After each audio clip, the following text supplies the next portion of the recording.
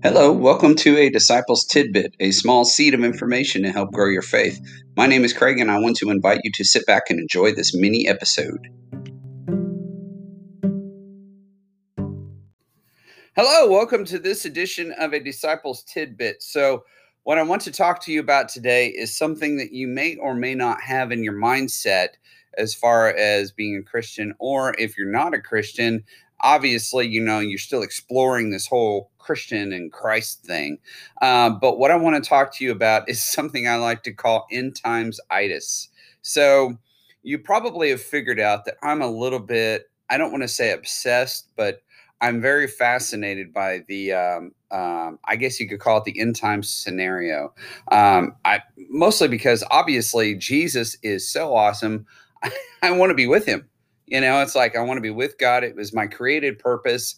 I was redeemed by the blood of Jesus 28 years ago, and it's an ongoing thing. I'm persevering until the end. I'm examining myself to make sure I'm in the faith. All these are Bible verses that I'm kind of paraphrasing here.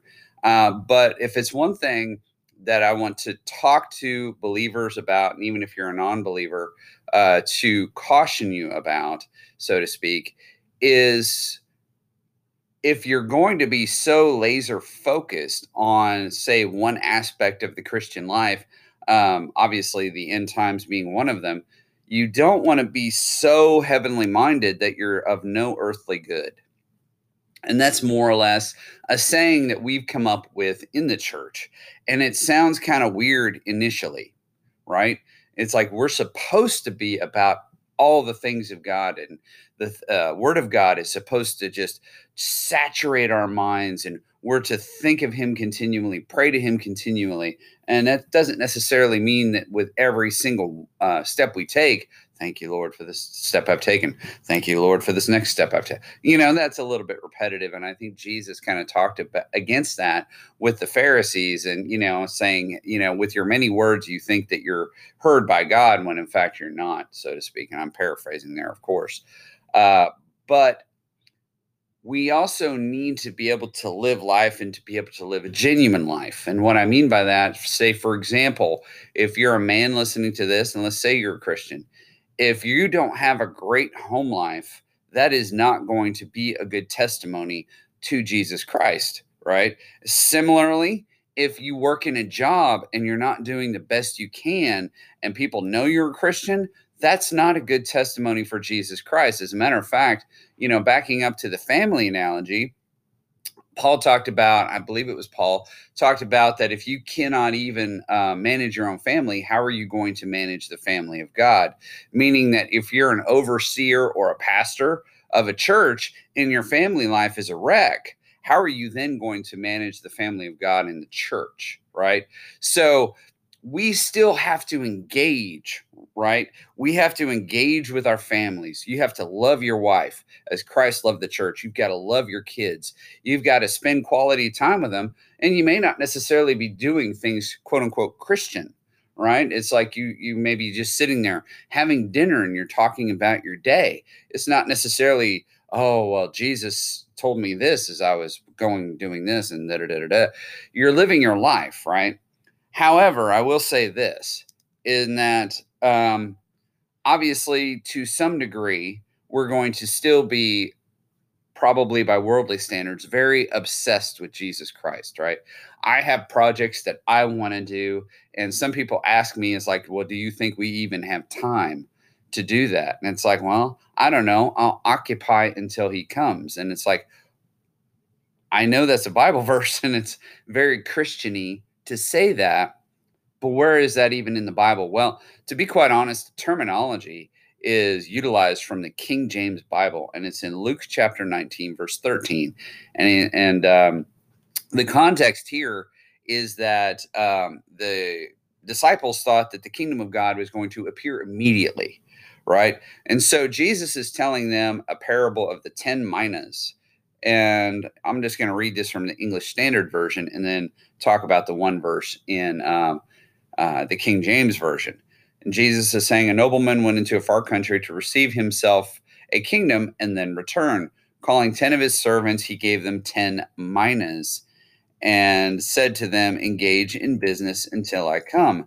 But his citizens hated him and sent a delegation after him, saying, "We do not want this man to reign over us." When he returned, having received the kingdom, he ordered these servants to whom he had given the money to be called to him, that he might know what they had gained by doing business. The first came before him, saying, "Lord, your mina has made 10 more." And he said to him, "Well done, good servant, because you've been faithful in a very little, you shall have authority over 10 cities." And the second came to him, saying, "Lord, your mina has made 5 mina."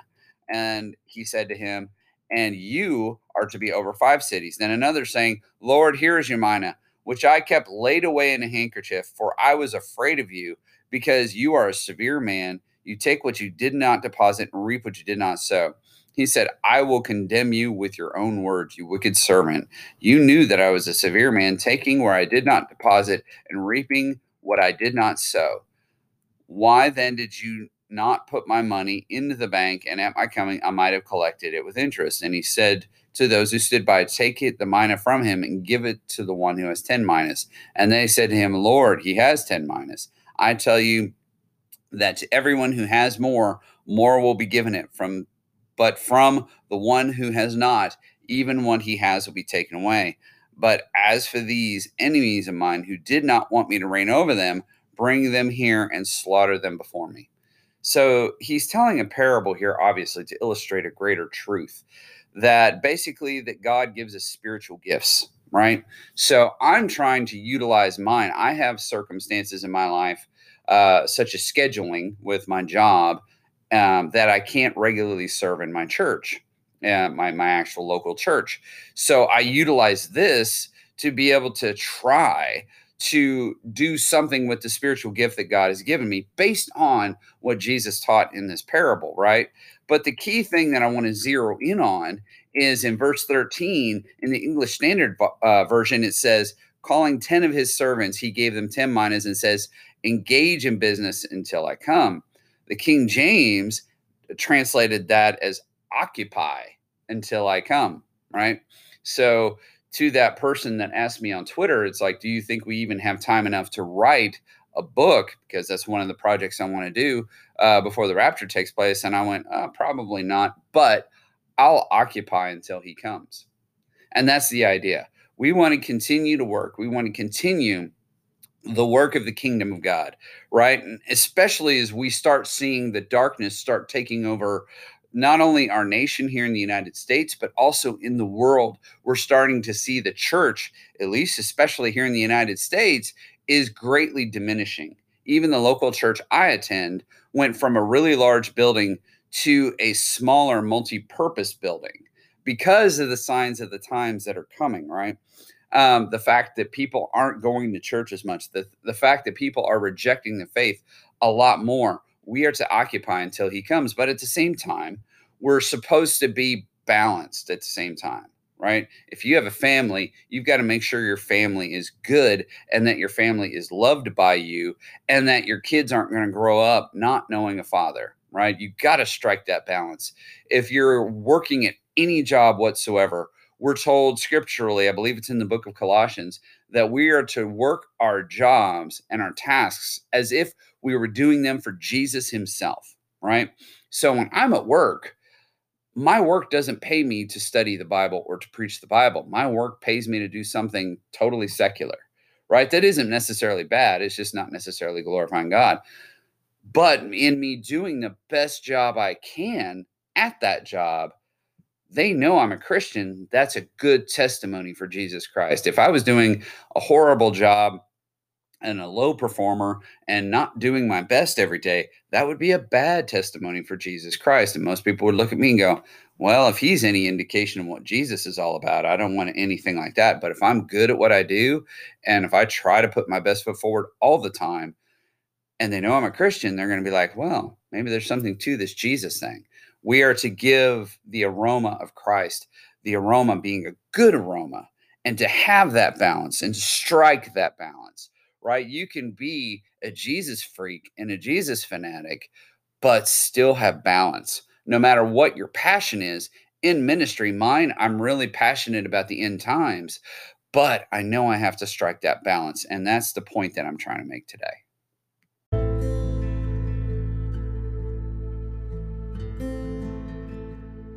At this point in the podcast, I want to reach out to you. And if you have never done so, if you have never entered into a saving relationship with God through the Lord Jesus Christ, I want to invite you to do that today. All you need to do is believe. Believe that Jesus was who he said he was. He was God in the flesh. Believe in your heart that he died for your sins and rose from the dead. Confess him as Lord. And the Bible says that you will be saved if you do that. If you truly believe in your heart that Jesus is who he said he was, and that he did exactly what he said he would do for you, you will be saved. It is simply that easy. A lot of people say prayer, and that's great to confess and put your mind and your heart and everything through a process, if you will, to be able to embody what's already taken place in your heart. By simply saying, Lord Jesus, I believe that you died for my sins. I believe in my heart that you were raised from the dead, and now I confess you as Lord. Please take control of my life, and I want to follow you for the rest of my days. In Jesus' name I pray. Amen. That's all you need to do, and your life will change. Your life will change, not necessarily materially, not necessarily in terms of the world, but your life will change as far as your relationship with God, and you can know for certain that you're saved. The Apostle John wrote that when he was penning 1 John. He says, I write these things to you that you may know that you have eternal life. Not that you can hope, not that you can wonder, but that you can know. Ephesians 2 verses 8 and 9 says, For it is by grace you have been saved through faith. This is not of yourselves. It is the gift of God, not by works, so that no one can boast.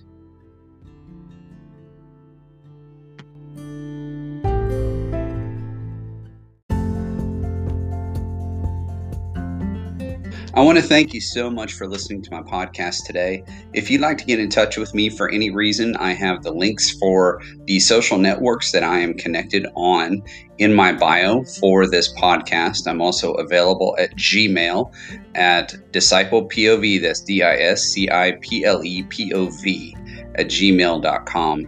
If you have anything that you would like to convey to me, such as something you agree with, something you don't, or anything else, or if you did receive the Lord Jesus Christ into your life, I'd love to hear from you today and to assist you on your new eternal journey.